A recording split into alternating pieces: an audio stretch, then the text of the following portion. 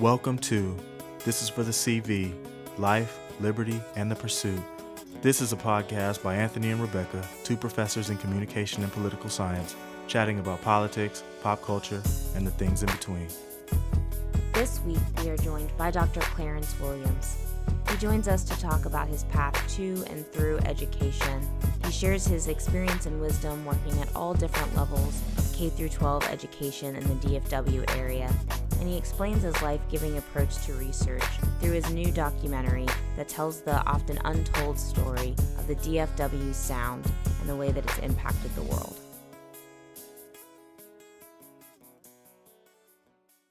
Hello, Anthony. Hello, Rebecca. And hello, Dr. Williams. Hey, how y'all doing? Y'all good? Good. Hey, man. Good. Really appreciate you taking the time to be with us this week. Mm-hmm. How's life on your end? This week is good, man. The sun is shining. It has like a West Coast feel, here in Arlington. So got a nice little breeze, 60 degrees. So, I feel good. Just trying to enjoy and take this spring break, and trying to get some, mental clarity from all the stress of day-to-day life, working in education. So feel good. It's just a little bit of stress. A little stress, Yeah, man, like it's weird because, it's the 17th of March, and like a year ago, the last real interaction I had before COVID took over the world was with you. It was spring break 2020. You came down. We went to the burger spot. We had coffee. We talked about making some documentary films. You came. You talked to my methods class. We spent the whole day together, dapped it up, and you was back on the road. And then like by, the end of that week, it was like, oh, I'm not going outside my house no more. So how have you processed this past year? Like, that's wild. For me, man, this entire year has been used to really reflect and think about,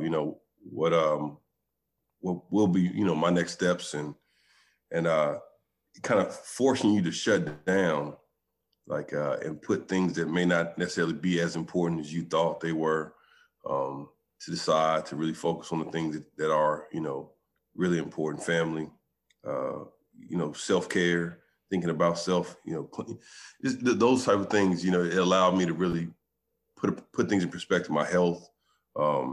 So it was tough, but it was like a blessing in disguise, because I don't think ever in my life I ever like had a break, especially kind of, working and going to school. And I just been on the go. And for the first time, it was like, just be still. And so in that stillness, I kind of found myself in a sense. So, I'm trying to move forward, crank out as much as, some of these ideals I have in my head, and make them realities. So. Right on, man. I have those thoughts, and then, it's also coupled with, I miss teaching inside of a classroom. I really miss the golf course. I really miss my empty, quiet house, right? Like, man, I stab somebody in the eye for 45 minutes of no sound, right? Like, I'll take out your cornea for that right now in 2021. Like, so, Yeah, a little piece. Yeah. That's the new normal, man. Everyone in the house jammed up, everything loud. I think I didn't see everything on Netflix and Amazon Prime and Disney Plus. End of the internet. You've reached the end. YouTube. Hey, listen, I looked at everything on YouTube. I'm the first human being. Everything on YouTube. Call me Mr. YouTube. Matter of fact, that should be a Guinness Book of World Records. I'm gonna be in there. It should be. You was searching for yourself, or you was letting it rock with the recommended? I find my own stuff, man. I don't click on the recommended ever. Yeah, that'll take you down a portal. They will. They're dirty. Yeah, they really are.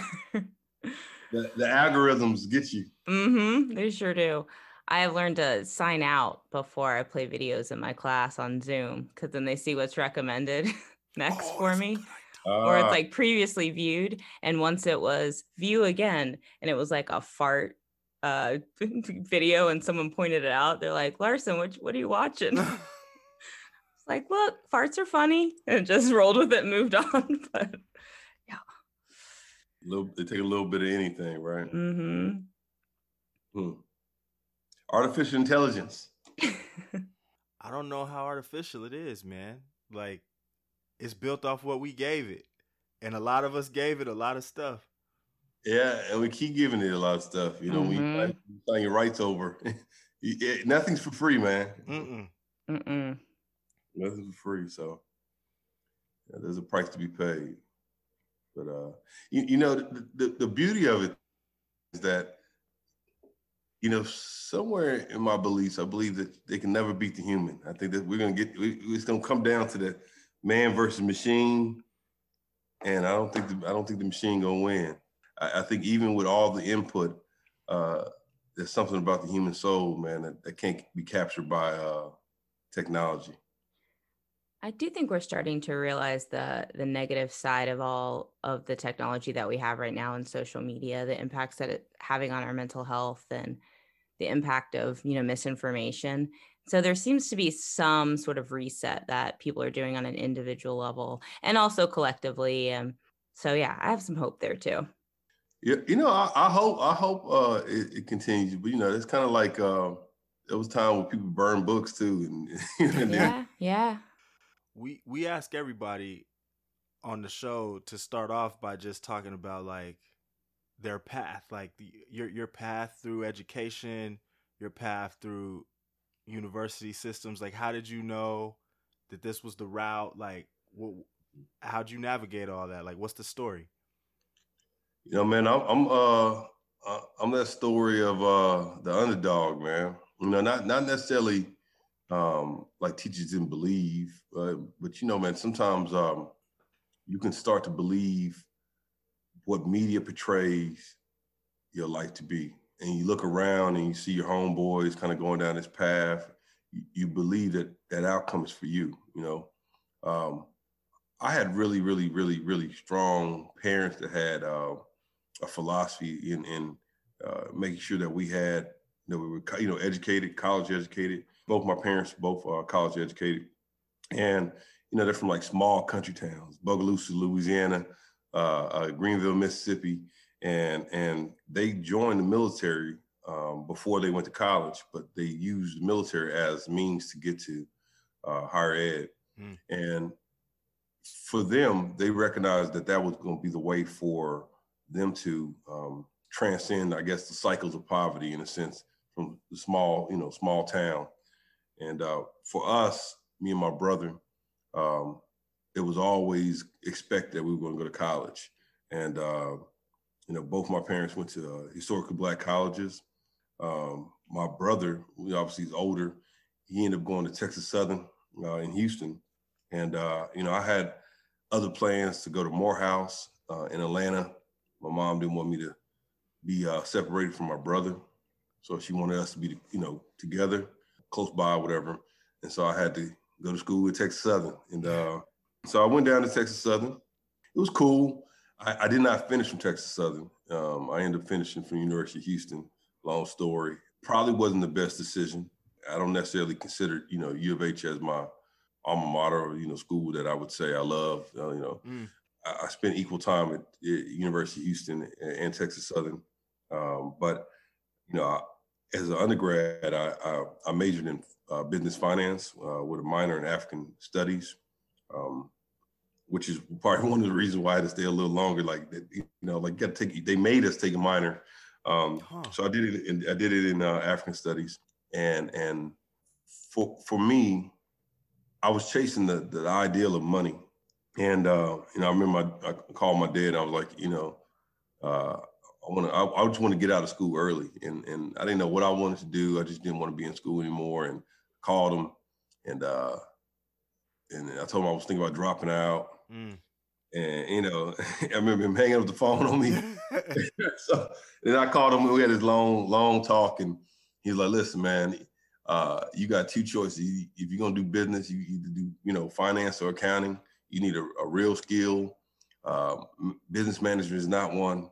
That's just people, so I had to choose my route. I decided to take finance. University of Houston Business School is pretty good, Bauer Business, college. I'm kind of a lucky one because I've never bought books in college. Like, I didn't buy books for any course until I actually got into my doctoral program. I was just, I was one of those people that had to go to class. And so, I never took morning classes. I always took like after 10 o'clock all the way to the evening. As long as I can go to the class, anything that, the professor could say, I can remember everything, and, that was just, and I would look on like, back then it was called Pick a Professor. And on Pick a Professor, you can read the reviews about every professor. And anyone who loved a lecture or wrote a book, I was taking this class. They self-righteous. They want to tell you about their book and their view. Smart. And all you got to do is give it right back to them. And I figured that, I don't know how I figured that game out, but that was the game. You just give them back what they want to hear. Everything, And so, I was able to graduate. I graduated, not with a bad GPA, probably not as great. It was 3.0. For me, I wanted to go into the finance route, and it just seemed like no doors were opening for me. And so, I always, when I was in Houston, I always worked with students. I always worked with kids somehow, some way. I worked at the school called St. James Episcopal in Third Ward, Texas, and which is Houston. But Third Ward is like its own world. I realized my niche is always working with kids. When I would come home in the summertime, I would work at the Boys and Girls Club in the Arlington branch, and I would always work with kids. And so I ended up actually going that route and going, working the Boys and Girls Club in Arlington as the education director.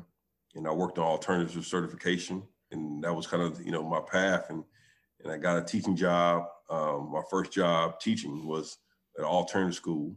And honestly, I only worked as an alternative school teacher, as an actual teacher in Everman and Fort Worth. But while I was working on, the teaching thing, I went right back into school, and I went to Prairie View for I got 2 masters, actually, masters in counseling and master in educational administration from Prairie View. And I had the ideals that I wanted to, do more than just teach.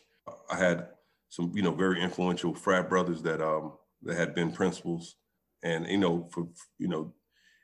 they asked me the questions like, what impact do you want to make? And do you want to make a great impact on, beyond your classroom, or do you just want to, reach kids and go home?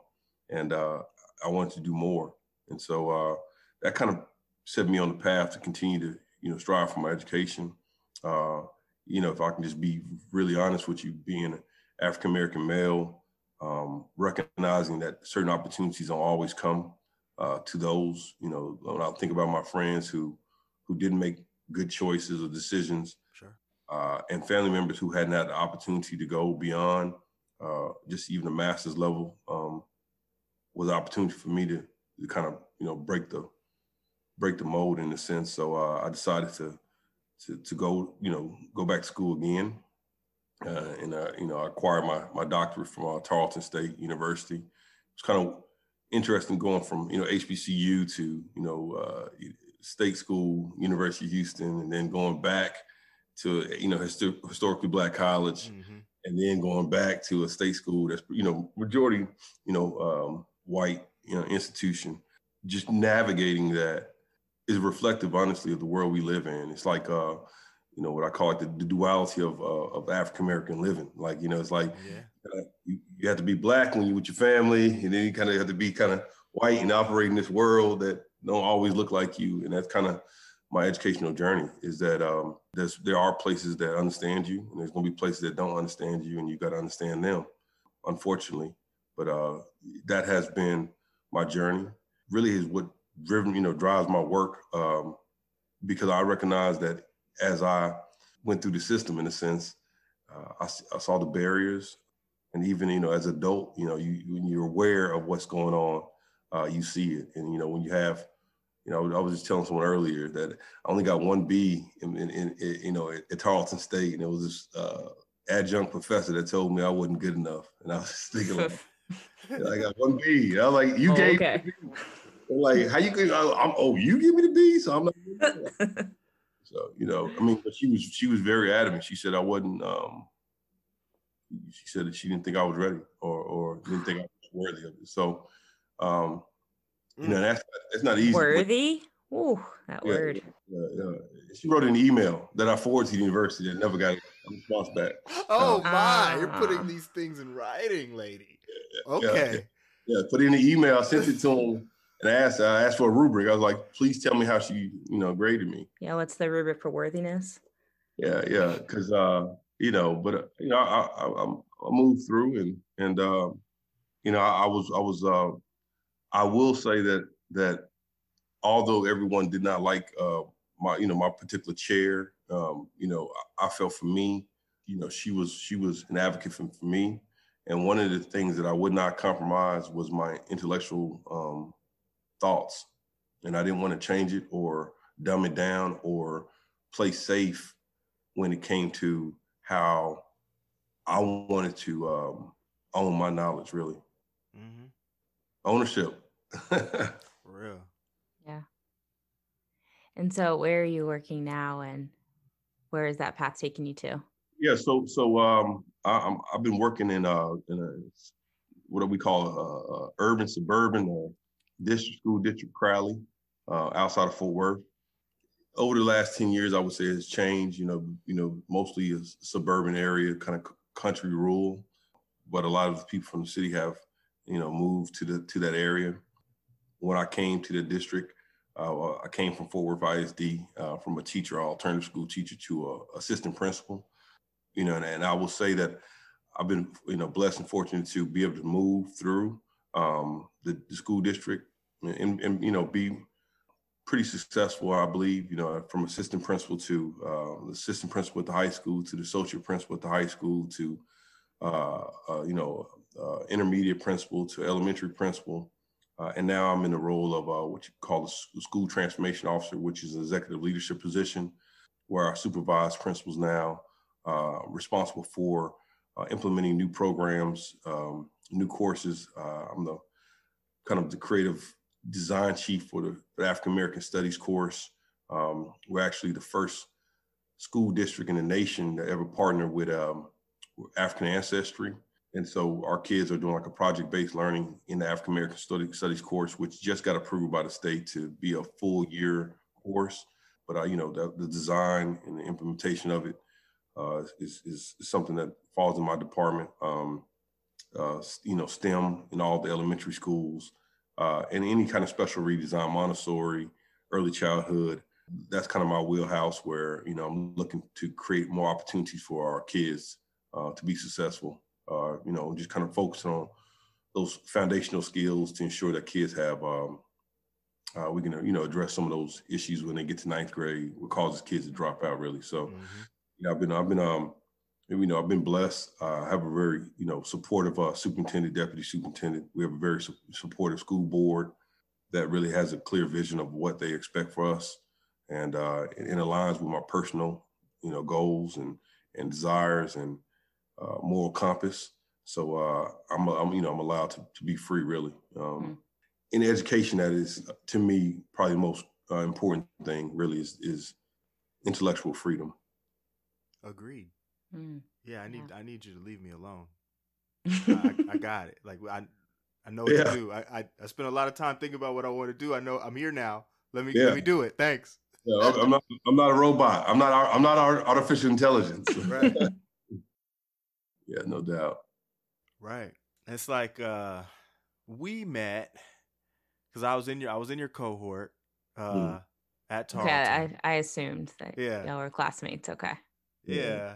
And we're in this class, and I'm sitting in a row in front of him. I don't know him. I'm sitting in a row in front of him, and discussion breaks out. Somebody started talking about what white privilege is and what white privilege ain't, and then I hear this voice, and it was like, "Yeah, but have you considered?" And then just flagged like, "But have you considered?" And then let me give you the real about what this is. And then there was just crickets. And I was like, who is this dude? I'm like, oh, I got to know him because he just Turn went all the way ham around. right here in class, didn't raise his voice. I'm like, this is amazing. Yeah, I was pretty listen, man. When you get to this point, you figure, hey, man, ancestors fought for the opportunity to be able to, to engage in intellectual conversations and without persecution. So, man, it was interesting because it was 3 African American men. And we were segregated. So Anthony was like in the Waco cohort, right? On the Fort Worth cohort, and Johnny, what is it? Donnie. Yeah, Donnie was in Tarleton. So it's like they kept us separated. But when we came together, it was like, I need to, we need to link up. We need to talk, man. And anytime we had any type of trips or anything like that, it was like, yeah, I'm going. Me and Anthony gonna be together. We good. So like, nice. And it wasn't trying to be, we weren't trying to be like, there are certain things that, just to be quite honest, that he saw, and he was like, man, that just ain't sitting right. Or I'm watching, like, did you see that? Did you hear what they say? Or the looks, or or just whatever, man. Just trying to figure out the lay of the land. Like, what does this mean for us? And Waco and Stephenville, they're interesting places. Yeah. And then when you think about, like you got to survey the land. Like, yo, man, how we gonna survive? And really, Anthony became a accountability partner. And I wanted to see him finish, and he wanted to see me finish. And we both recognized, and then I felt, understanding where we've come from in our paths were very similar, and then why we had to do it. It wasn't an individual thing. We weren't doing it for just self. When you get to that level, in my opinion, some people do it for titles. I did it for my ancestors, and I did it for the people that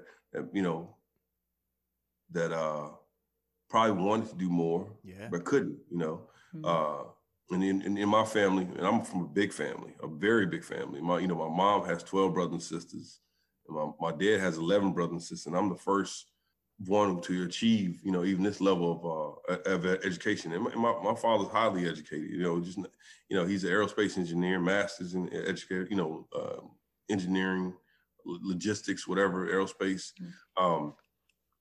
But, just that, just not that it's not achievable or wasn't there, but when you think about the plight and the struggle since 1619 for many African Americans, it's been a battle. It's been an uphill battle, and I was able to get to the top of the hill, and I'm not done yet. It's time to lift. It's time to lift people up. Like, yo, I'm here. Oh, that's nice. Yeah, come on. You're not stopping with Doctor. Clarence finished first. Like, he finished before anybody. I was out of he was out of there. He was done. Nice. He was done. Not he was messing around. banging out dissertations before comps. He was like, "Yeah, I'm halfway down. Like I'm in." And so like he was. And you were out. working full time too while doing it, right? I was school principal. Yeah. Yeah. Okay. I was thinking about that timeline. Yeah. Wow. Wild. Wow. And then every 3-4 months it'd be like, "Where you at, man? What's going on, man? Yeah. You about to be done or what?" And it's like Yeah, I was writing every spring break, every Thanksgiving, every Christmas. Listen, I knew what every coffee shop that in Dallas were, and I would prop up and just go at it. Nice. And it was personal, so it wasn't like it was work. It was just me connecting and just putting it all out on paper, really. Yeah, man. Qualitative, data rich. 300 some pages. It's long. It's really long. But necessary though. Yeah.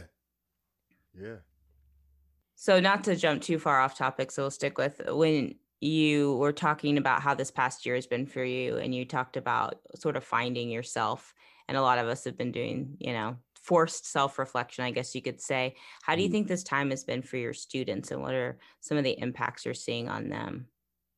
I think it's hard for kids, period. This not being, we knew that there'll be, issues with kids being engaged with just like technology alone, just being able to be, fed information, but that human connection and that ability to kind of spontaneous play, free play, unstructured play has been tough on kids. And, we weren't made to be robots or in isolation. There's the element of human connection is a need for us to kind of, in a sense, be like, we're tribal people. We're all everyone, and we need to be amongst each other. And I think kids learn from each other, like even in household where, you got a younger sibling with an older sibling, they're able to grasp much more because they have the older sibling in the home. When you take away that element, the world shrinks on the children. And we're recognizing that, and I'm sure there's gonna be studies for years and years and years to go, but beyond us, to see the impacts on what this meant. And yeah, I think it's gonna be detrimental, honestly, because of the lack of connection. And hopefully, when things get back to a world where we're able to connect more, I hope that people see being outside in the sun, being outside away from technology, understanding the world beyond, and not just solely focusing on the things that would distracting us. We tend to, I call it escapism. We tend to find these mechanisms to escape in, to kind of give us a break from the norm, right? But now when the norm became your everyday, it's now we need a break from that. And so a break from that means getting away from the devices, just going off the grid really, and connecting with people and just learning. So maybe kids can sit down and listen to some adults now. Pull out your belt. Listen, you better listen. You can't do that no more. Might not be so terrible anymore for them. So we hear a lot about, children falling behind in this time, but I hear a different set of values that you're reflecting with your concern about how this time has kind of impacted children. So what are you hopeful about in terms of when we do go, air quotes, back to normal, around helping kids? Do we need to be focused on them catching up? And if there's a catch-up rubric, what should that look like? And what do you hope that, sort of the state organizes around with that? I don't think the state is going, the state is not going to be the answer. So the answer relies on school districts to be forward thinking. Right now, there's a lot of data coming out saying the kids are like, 3.5 months behind in math. And that's just normal. That's not broken down by subgroups or subpopulations, but maybe a month and a half in reading. So that means that we need to accelerate curriculum. And in our school district, I've been talking with our superintendent leadership about really bundling things, or not teaching concepts in isolation, but teaching things in relationship with each other. And kind of speeding up the process. Acceleration also is kind of more of a gifted term, or usually for gifted and talented students. And a lot of those concepts that are utilized in the gifted and talented can be utilized in general education. And so, it's going to take school districts to really learn from each other. And if that means that even in my position, researching and finding out who's doing what. Uniquely different to solve a problem, and then trying that. My hope is that coming out of this is that we become more innovative as in education, and that innovation will spark a new way of doing education. Because to be quite truthful to you, it's not working, and it has failed several generations of kids, and unfortunately, historically marginalized groups, that being mostly African Americans. I don't play the race card of saying who's been, devalued the most or whatever, but the reality is, you look at historical marginal people, that would obviously put us, in the bottom quartile. So, we got a lot of work to do, and I think this opportunity to revamp how things are done. If you're using the same tools to measure kids' success, like testing, that's not going to be the answer. Obviously, that's going to be there because it's big money in it, and there's a lot of things that's tied to testing. All the way up to higher ed, and so the system is built on that, and it's a way for us to kind of weed people in or weed people out of access to knowledge, really. And so the hope is that we really look at how it's been done and kind of force really to do it. Yeah, man. Testing is such a joke, and it's a very North American thing that we do, because we don't just say who can get it right. Malcolm Gladwell has this great bit where he's like, in America, y'all are like, who can get it right, but also who can get it right the fastest, as if that means anything. Yeah. Because if I gave everybody a week, everybody would get everything right. So what are we really measuring? Oh, well, if you're quicker at it, that means you're smarter at it. And it's just like, that has nothing to do with college. And so when you're talking about the metrics by which we assess, I mean, I don't know how it is in K through 12, but over here, man, seems like the loudest voice in the classroom gets the most love and attention and gets the most resources. And a lot of times you got people that don't say nothing, but when they get a chance to write something, they're amazing. And writing is thinking. Writing is the measure by which all of it matters. Can you articulate your thoughts so somebody else can understand them? But we're like, is that where you see the disconnect of what we're missing? Or is that just a function of, the utility of school and we have to process it faster? Like, what do you think? It's just a function, a byproduct of the current system. And it is, the way I explain it is like learning process, or the process of acquiring knowledge and mastery, right?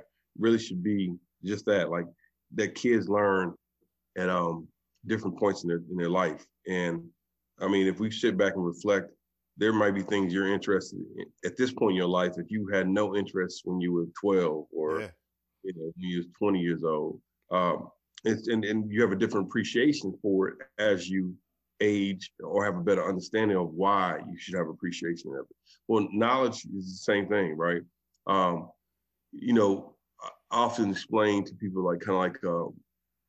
the Tale of Two Geniuses, and the Tale of Two Geniuses, like Mozart and Beethoven. Mozart was someone that was like a child prodigy, 4 years old. He was, like writing these great symphonies and, whatever.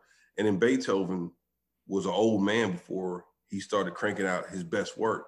But the difference is that, sometimes some people get it right away. And then some people take time because what they were doing was mastering their craft.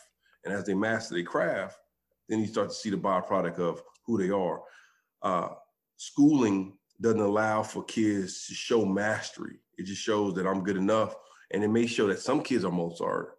And as some kids are really Beethoven, like you've already labeled them or placed them into a certain category that diminishes their talents before they're able to really show the world their masterpiece. And so, it's just, we have to refocus or look at what is the design and what is the outcome of the design. What is the desired outcome that we're looking for as a nation? We have to come up with a collective understanding of what that is. Right now, it's driven by billionaires and their personal interests. That's where the money is going to be sent to, and research is going to be put in. And no different than when the Vanderbilts or the Rockefellers, whatever they valued or thought was important or forward is what people, did. And The factory style schooling is a byproduct of, the Ford plant. So, you enter at a certain age, you're gonna come out at a certain age, and that's the finished product. But we're no longer working in the factory age. And so we have to do something different sooner than later. Do you think there's any chance that because we put testing on hold from all levels, right? The STAR, the TAKS, GRE, LSAT, all of those, and the world continued, students still learned, people still got into college, people still graduated, people still showed, mastery or the beginning of that will be kind of a case study in the futility of those? Or is there just too much money on the line? Well, the thing is, there's already a lot of research to tell you that it doesn't work. True. It's a lot of money. A lot of money in a lot of different industries that's tied to testing. The prison industry is tied to testing, Mm-hmm.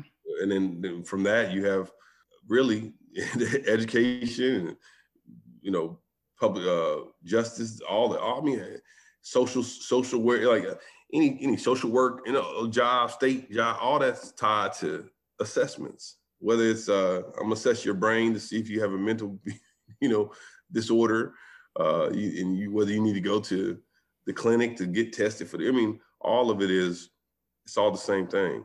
Because when you classify kids for certain special ed identifications or behavioral issues, there are additional supports that's needed. And once those are needed, then it puts a kid in a certain classification, then that kid can't do certain.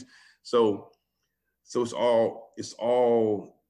a very sticky web that's very connected.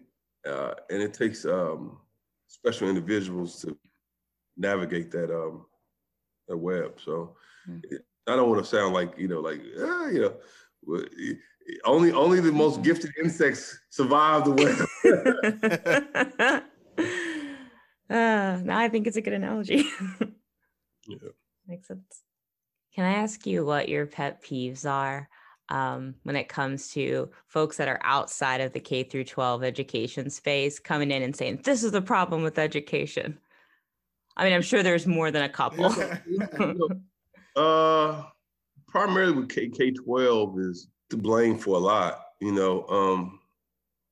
The best example is kind of like when people, now during COVID, you hear about all these inequity issues in regards to medical and, medicine and healthcare, as if it wasn't always and has been there. When you think about people coming in and making these like snap judgments on education, like, at the university level, like, man, these kids can't even write. Why are you in college? Or, like, what did you learn? That's the kids who actually make it to even whether it's the junior college or university level, but they're blaming a system that really, for those who actually went to school to become teachers, it's a broken system, and somebody has to place the blame somewhere. And honestly, that's the capitalist, that's the capitalist system. We are designed to place blame on somebody in order for someone to be less than someone else. So if you're at the university level, it's easy for you to point back and say the K-12 is the issue, right? But if I said, well, the university is educating these people that's supposed to be coming out and educating the people.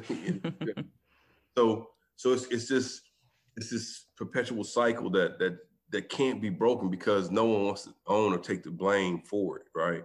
And so you hear it, you just got to recognize that people lack the knowledge or understanding of the bigger issue. And when it all boils down to it, it boils down to money and who has the money. And I'm not talking about, millionaires, I'm talking about billionaires and that 1% who really controls the world, what we do, what we think, what feeds us, what we eat. I mean, that'd be like that, everything, like what we put in our brain, they control all of it. And I hate to be so blanket, but their money's tied to all of it. And we see how, why stock market crash and how intertwined all the businesses are, So you realize what we're up against. And I don't know if there's, they found the mechanism that makes, humans move and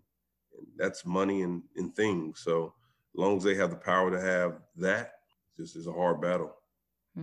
So, what do you think the goal is? Like, if we're living in a society that's based on consumption, if people stop consuming, society stops on itself. I need consumers. I need people to go to the job, ask as few questions as possible, live out their life, die chilling, right? Like we want as many people, and not question the apple cart, not upset the apple cart, not start a union, not lead a protest, not start a social movement, no. So if that's what we need to keep it spinning. But here, let me educate you. Let me teach you how to be a critical thinker. It's like, do we really want, like you said earlier, like, no, I don't hit any recommended videos. Are you crazy? Like, of course not. Somebody's using them recommended videos, more people than not. So the answer is, my sole purpose now in my life, is to keep curiosity alive, curiosity and learning, and want kids to ask those questions. Questions are stifled early. Once kids get, about first grade, it ain't cute to ask questions no more. And they learn that in school.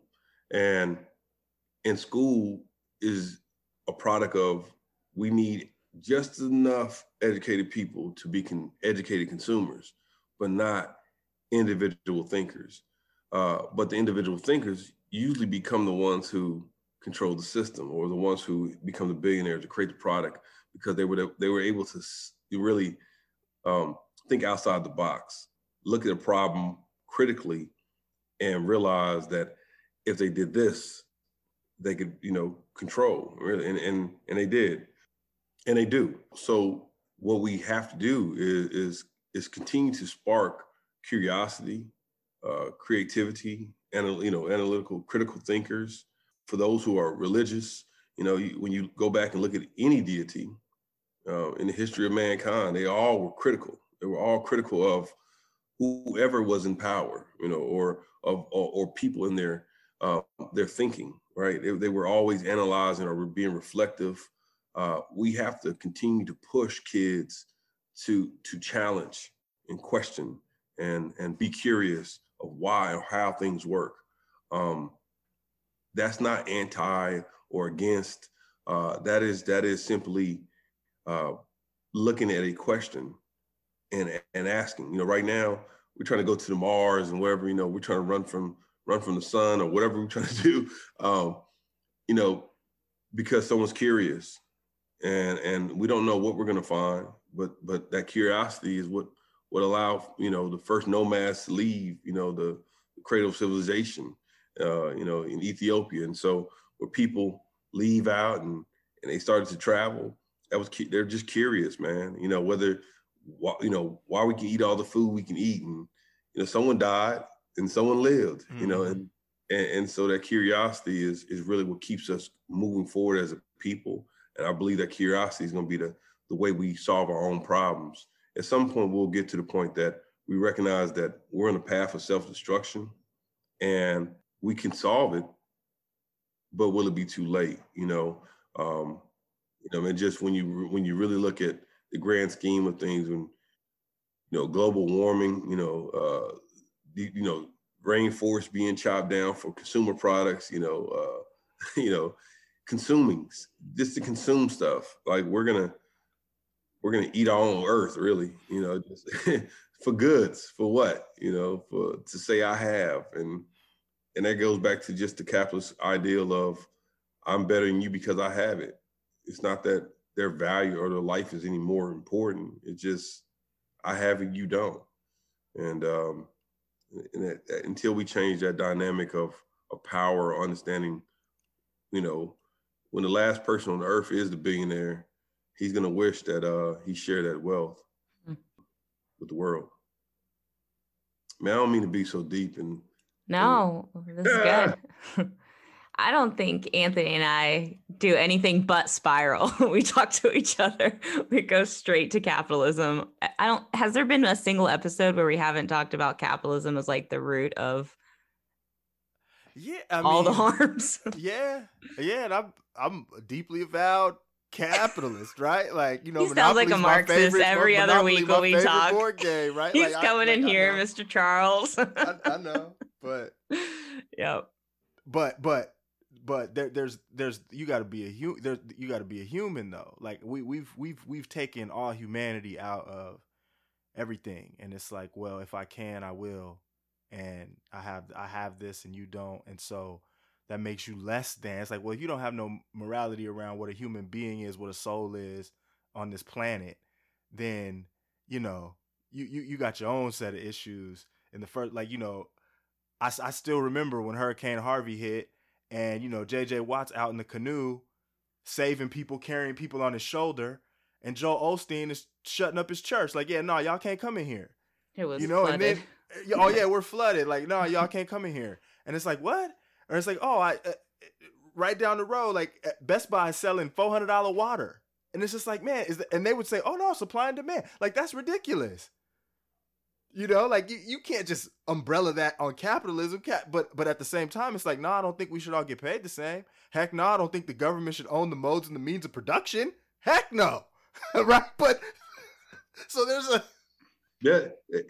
and here's the deal. This experiment, this thing, we live in, this country is a very new experiment. Is when you think about civilization and empires and other, the Chinese empire has been, thousands, and like we're talking about hundreds of years. The United States, this experiment, we're experimenting with a new concept, and it will morph and will continue to morph, and the people will continue to try to push. I just hope that we ain't sold off to the highest bidder before then. so let's just hope this experiment works, man. Because I hear the EU is down a country, so we can always go back. Yeah, see, go there and be like, hey, we good. Yeah, we say all the time, there's libraries overseas that are older than America. Like America is, a hop skip, and we still fighting about old stuff that's relatively new stuff, because you go back a couple generations and it's like, yo, no, we lived that. It's like, I said on this show, like my mom picked cotton, my dad picked, like they was in the field, right? Like that's what it was, like that. And you talk to them. My mom picked cotton, right? Like it's like, see, like we're of a certain age. Like, yeah, guess what? Guess what you did in the summer? Like that's what it was. Until she was 16 years old, she won't let you. She will not let you. See, I was like, you pick cotton 16? Like, I wouldn't. It's crazy because it's like when I was 16, I was absolutely lazy playing basketball. I couldn't think about being in no sun all day, no Mississippi sun. Right. For pennies on the dollar. So, come a long way. But yeah, man, money is truly, I know that, old saying that money is the root of all evil, but it is what it is. But there's also opportunities for some people to change, their family trajectory. And so it's like this love-hate relationship with capitalism. I'm watching my stocks today. Like, I was mad because I fell asleep because I was supposed to invest. And, I knew the Feds were coming out with the big knowledge about the interest rates, and I was like, oh yes. I buy when it's red. I'm like, oh yeah, I'm about to dump down. I totally overslept. Oh. And I woke up and I'm like, oh yeah, but I'm up, but I'm up big, but I would have been up bigger, if I did what I needed to do today. But it's just it's the world we live in. Thinking about money and how that drives everything. In your ideal world, how could we change the way education is funded so that it works better for everyone? Wow. Just another light question for you. Yeah, I'm gonna lean back on that one. Fix education funding. Y'all asking heavy questions. I'm sorry. One thing I'm gonna say is that we don't need to privatize education. Heck no. That's gonna be the first thing. I agree with you there. So don't anti-privatization of education. The Montessori approach is probably, to me, the best educational model that I think. When you really go back and read Maria Montessori and why she, created a school in Italy, the concept, it really aligns with everything that schools should be, and even kind of like it takes the fluff out of like what school feels, but learning is not really learning.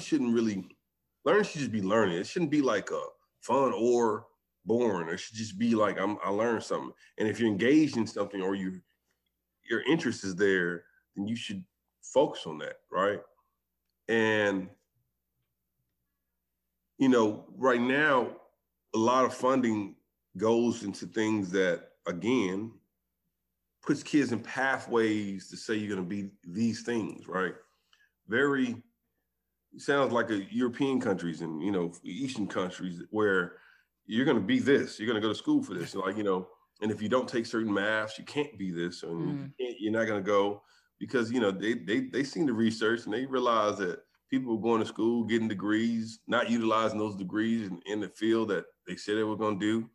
They can't pay, financial aid back or student loans back. So it's creating this bubble, so they recognize they can't continue to do that model.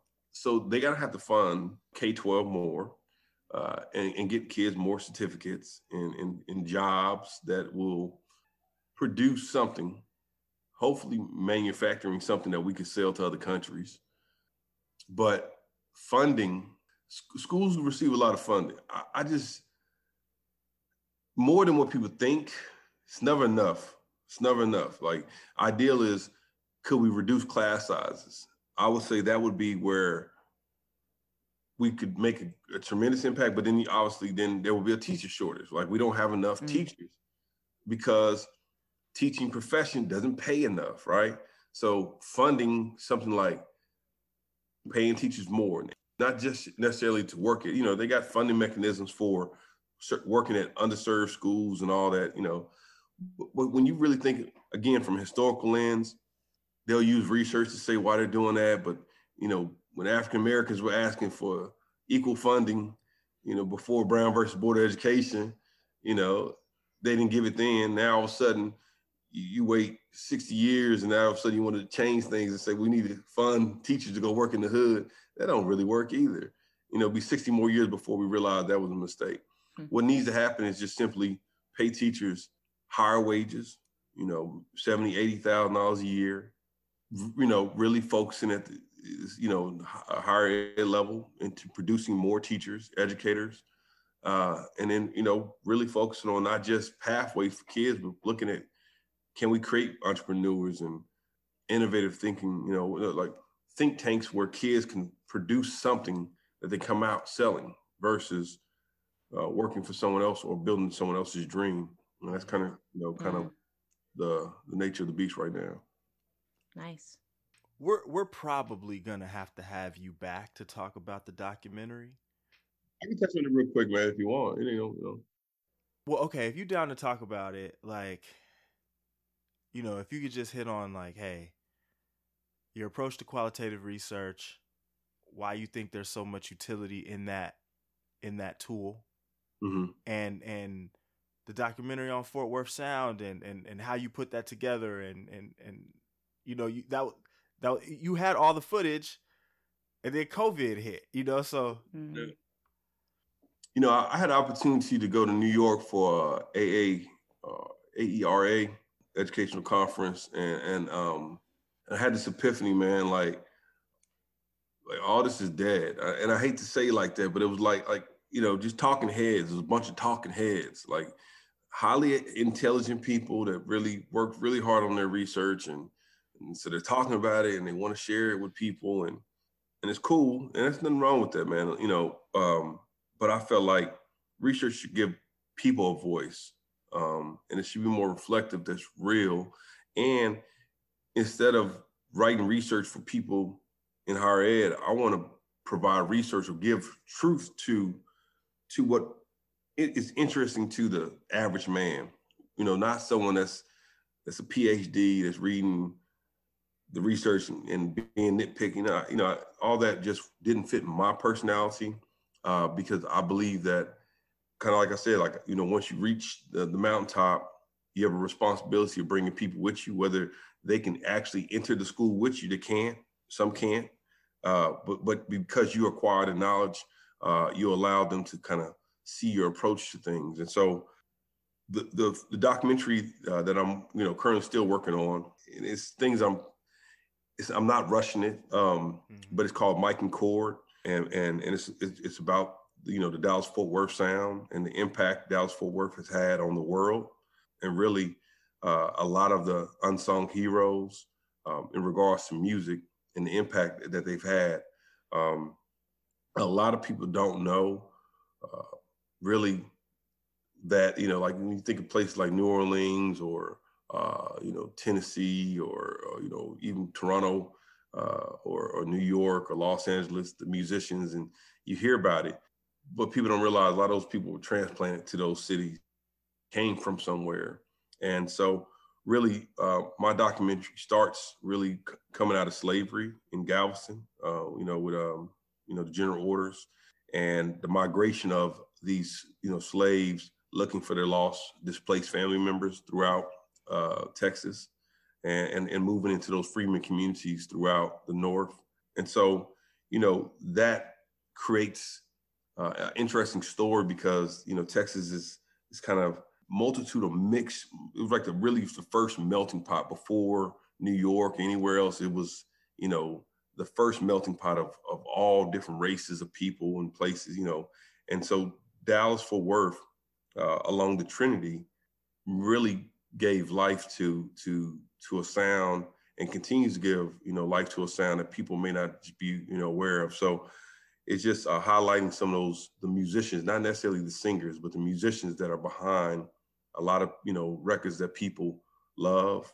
I was able to, a lot of my frat brothers just happen to be some of those musicians that made very key impacts early in their career, young kids who are now, same age group.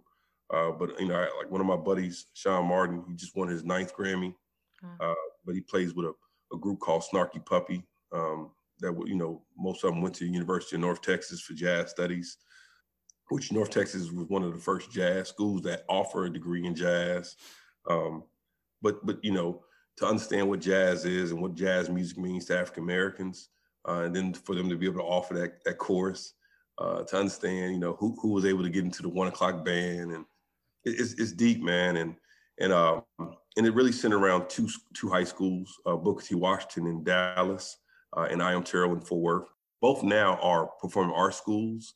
So Booker T. Washington is known for, Erykah Badu, Norah Jones, Roy Hargrove. I mean, they got a list of people, dancers, singers, musicians, Jasmine Horn, that has went on to do great things. Terrell in Fort Worth is a home of Arnett Cole, Dewey Redman. I can go on, and when you really break down who they are and what they meant for music, Dallas, Ray Charles lived in Dallas. He got his sound, before he broke his first big records. He lived in South Dallas, and he would play at the Woodman, before he moved to Houston, he was up here studying, and a lot of his musicians, that he played with were from Dallas. Sly Stone is from Denton, really Fort Worth, and understanding how, Church of God in Christ played a part in, his development and changing music, and what we call psychedelic rock or, funk soul. When you think about people like probably the greatest jazz musician, according to most researchers, would say Charlie Parker, but his mentor, Buster Smith, lived in Dallas for a long time and really before he moved to Kansas City. And then Charlie Parker obviously went to New York. But Arnett Coleman was one of the first jazz musicians to really kind of play music in a sense like a Black way of playing off, which led to people like Miles Davis and whatnot. And these people, are from Fort Worth and Dallas. And I can go on and on, it just looking at the impact of Dallas. Vanilla Ice is from Dallas. He was the first multi-platinum, rap musician, and first gangster rap, like that really blew up NWA was the DLCs from Dallas. And so I got a lot of different people on there kind of talking about their impacts on hip hop. And even, I got guys who, played a lot of the music for Death Row, guys who did a lot of East Coast, music for, EPMD. And people don't realize, like, all these guys are right here, from Dallas. I got Jerome Harmon, who writes, most of the music for Justin Timberlake, and, did Beyonce's Drunk in Love and Partitions. And I mean, did songs for Michael Jackson. So, like, just there's some major, hit makers that are here in Dallas-Fort Worth. And they're just, going back to all the way back to Blind Lemon Jefferson and Robert Johnson coming to Dallas to record. So I'm just trying to put Dallas-Fort Worth on the map for what it deserves, in this recognition that it has not been given. And it's just been exported talent for a lot of people, but really needs the credit it deserves. So I'm trying to give those musicians a platform to share their story and kind of go from there. Yeah, man, it's cool. It was cool to see. It was cool to hear you talk about it last year, see all the stuff on the hard drive. Oh, it's coming, man. I've seen lots of it. Yes. Yeah, no, this ain't shot on no iPhone, man. My man got boom mics and lighting and nice. 8K videos. Yeah, I went in. Did you teach yourself all the videography skills, or is that something you had? Wow. All of it. Right now, like I'm doing this week, so since I'm on spring break, I'm doing some of the editing for B-roll. I have a guy I'm working with named Stack Moses. He's going to be working as my editor on it, kind of putting the storyline together. I was trying to find ways to kind of convert this 15 hours of interviews into a book. So I was trying to transcribe it. What I think I'm going to do is just chop it up in maybe six to seven, maybe 8 chapters or something like that, and just record, transcribe 8 different segments. And that way I don't have to get rid of anything, but for the purpose of the documentary, kind of just stick with the sweet spots. And then, so still do a book for academia, but do the documentary, for people, everybody. And it's the same approach. It's just trying to be relevant and recognizing that people do utilize things like YouTube to learn, and Netflix and whatnot, and they're paying a lot of money for content. So, content is currency. Does the documentary have a name? Yes, so it's called Mike and Cord. Oh, you mentioned Mike and Cord. The reason why, when you drive into Dallas, Reunion Tower looks like a big mic, and it sits on the Trinity River.